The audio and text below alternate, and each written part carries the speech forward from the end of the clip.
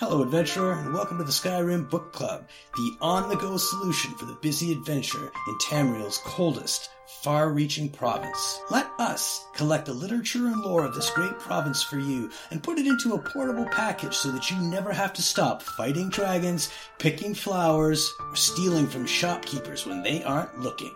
With an ever-increasing archive, SkyrimBookClub.ca has got the story for you. Until next time, enjoy the book. Alchemist's Note by Head Alchemist Froda. A note to Ragot beseeching him not to kill his followers with poison.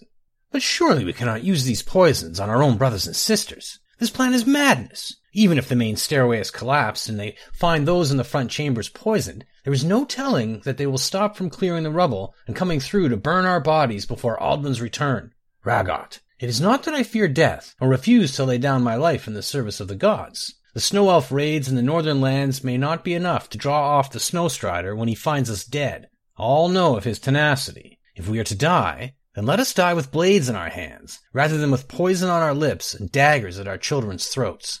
Head Alchemist Froda.